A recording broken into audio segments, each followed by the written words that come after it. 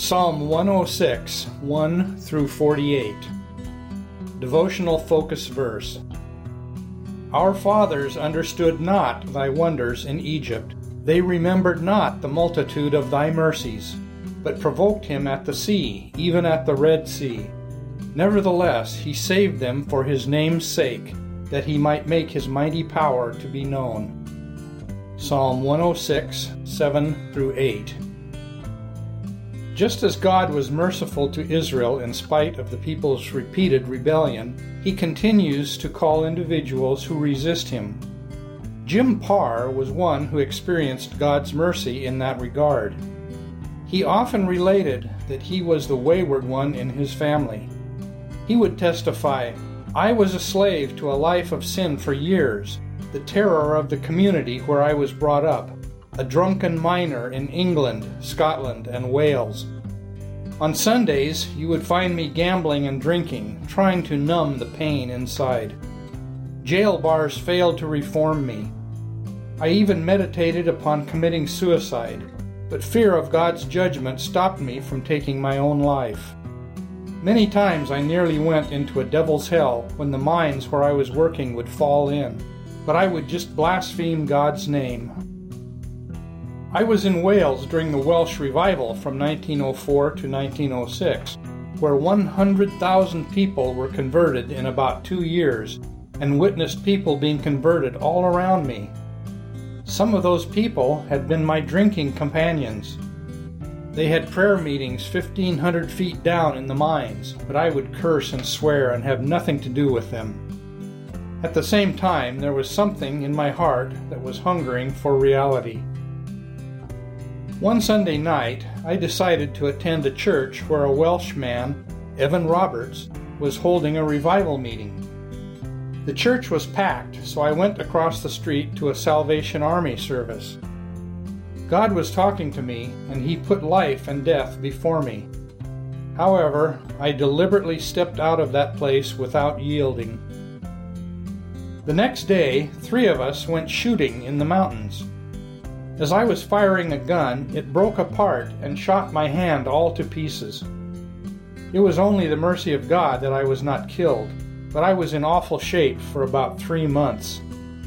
I figured it was God's judgment upon me because I did not yield my heart to him.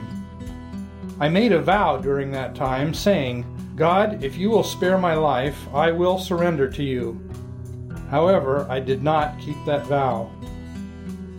After a couple of years, I decided to come to America. I worked in several places, and then God, in his mercy, permitted me to take work at a coal mining camp in Harrisburg, Illinois. One evening, as I came out of the mines, I met a couple of Welshmen who invited me to a revival service. As I sat in the back of that meeting hall, God spoke to my soul.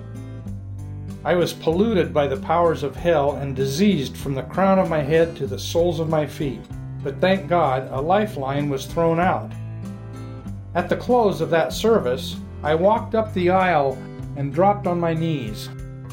There, I made an unconditional surrender. God blotted out my sins and came into my life. He rescued my hell-deserving soul from a life of defeat, healed my body, and made me a new creature. From the bottom of my heart, I thank him that he had mercy on my hell-bound soul.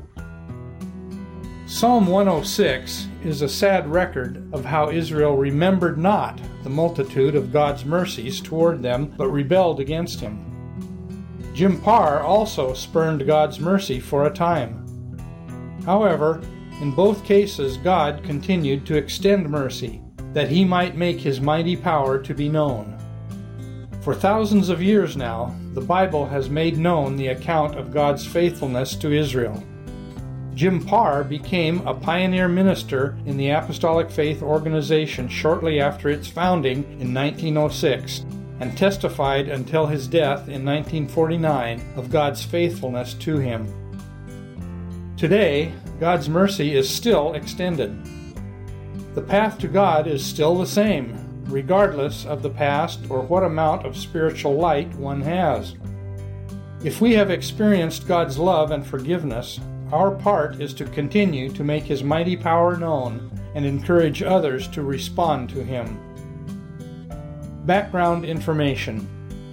Psalm 106. Psalm 106 is the closing psalm in Book 4, a section which began with Psalm 90. This psalm begins in a similar manner as Psalms 105 and 107. The words, "O give thanks unto the Lord," appear in the first verse of each. The three psalms are also similar in that each contains historical accounts of Israel. Psalm 106 offers a counterpart to Psalm 105. Whereas the previous psalm spoke of God's faithfulness in keeping his covenant with Abraham's descendants, this psalm tells how the Jewish people broke their side of the covenant agreement through repeated disobedience and unbelief. No author is cited, but the opening and closing verses of this psalm may indicate that it was written from exile by someone looking forward to the day when God would return his people to their land. The psalm is classified as a personal lament. While Israel's sins are recounted, a recurring note throughout the psalm is the enduring mercy of the Lord. Psalm 106 opens with a call to worship and a personal plea by the psalmist. See verses 1 through 5. The main body of the psalm details 7 instances when Israel rebelled against God. See verses 6 through 39. Their murmuring at the Red Sea, complaining about God's provision, insurrection against their God-appointed leaders, worship of the golden calf, unbelief and disobedience when the spies gave the report of Canaan, joining the heathen in idolatry, and unbelief at the waters of strife, or Meribah. The psalm concludes with a review of God's repeated judgments and his great mercy, and a closing prayer and doxology. See verses 47 through 48. Conclusion. God's great mercy toward Israel in spite of their repeated rebellion is also apparent when he continues to deal with those who resist his call to salvation.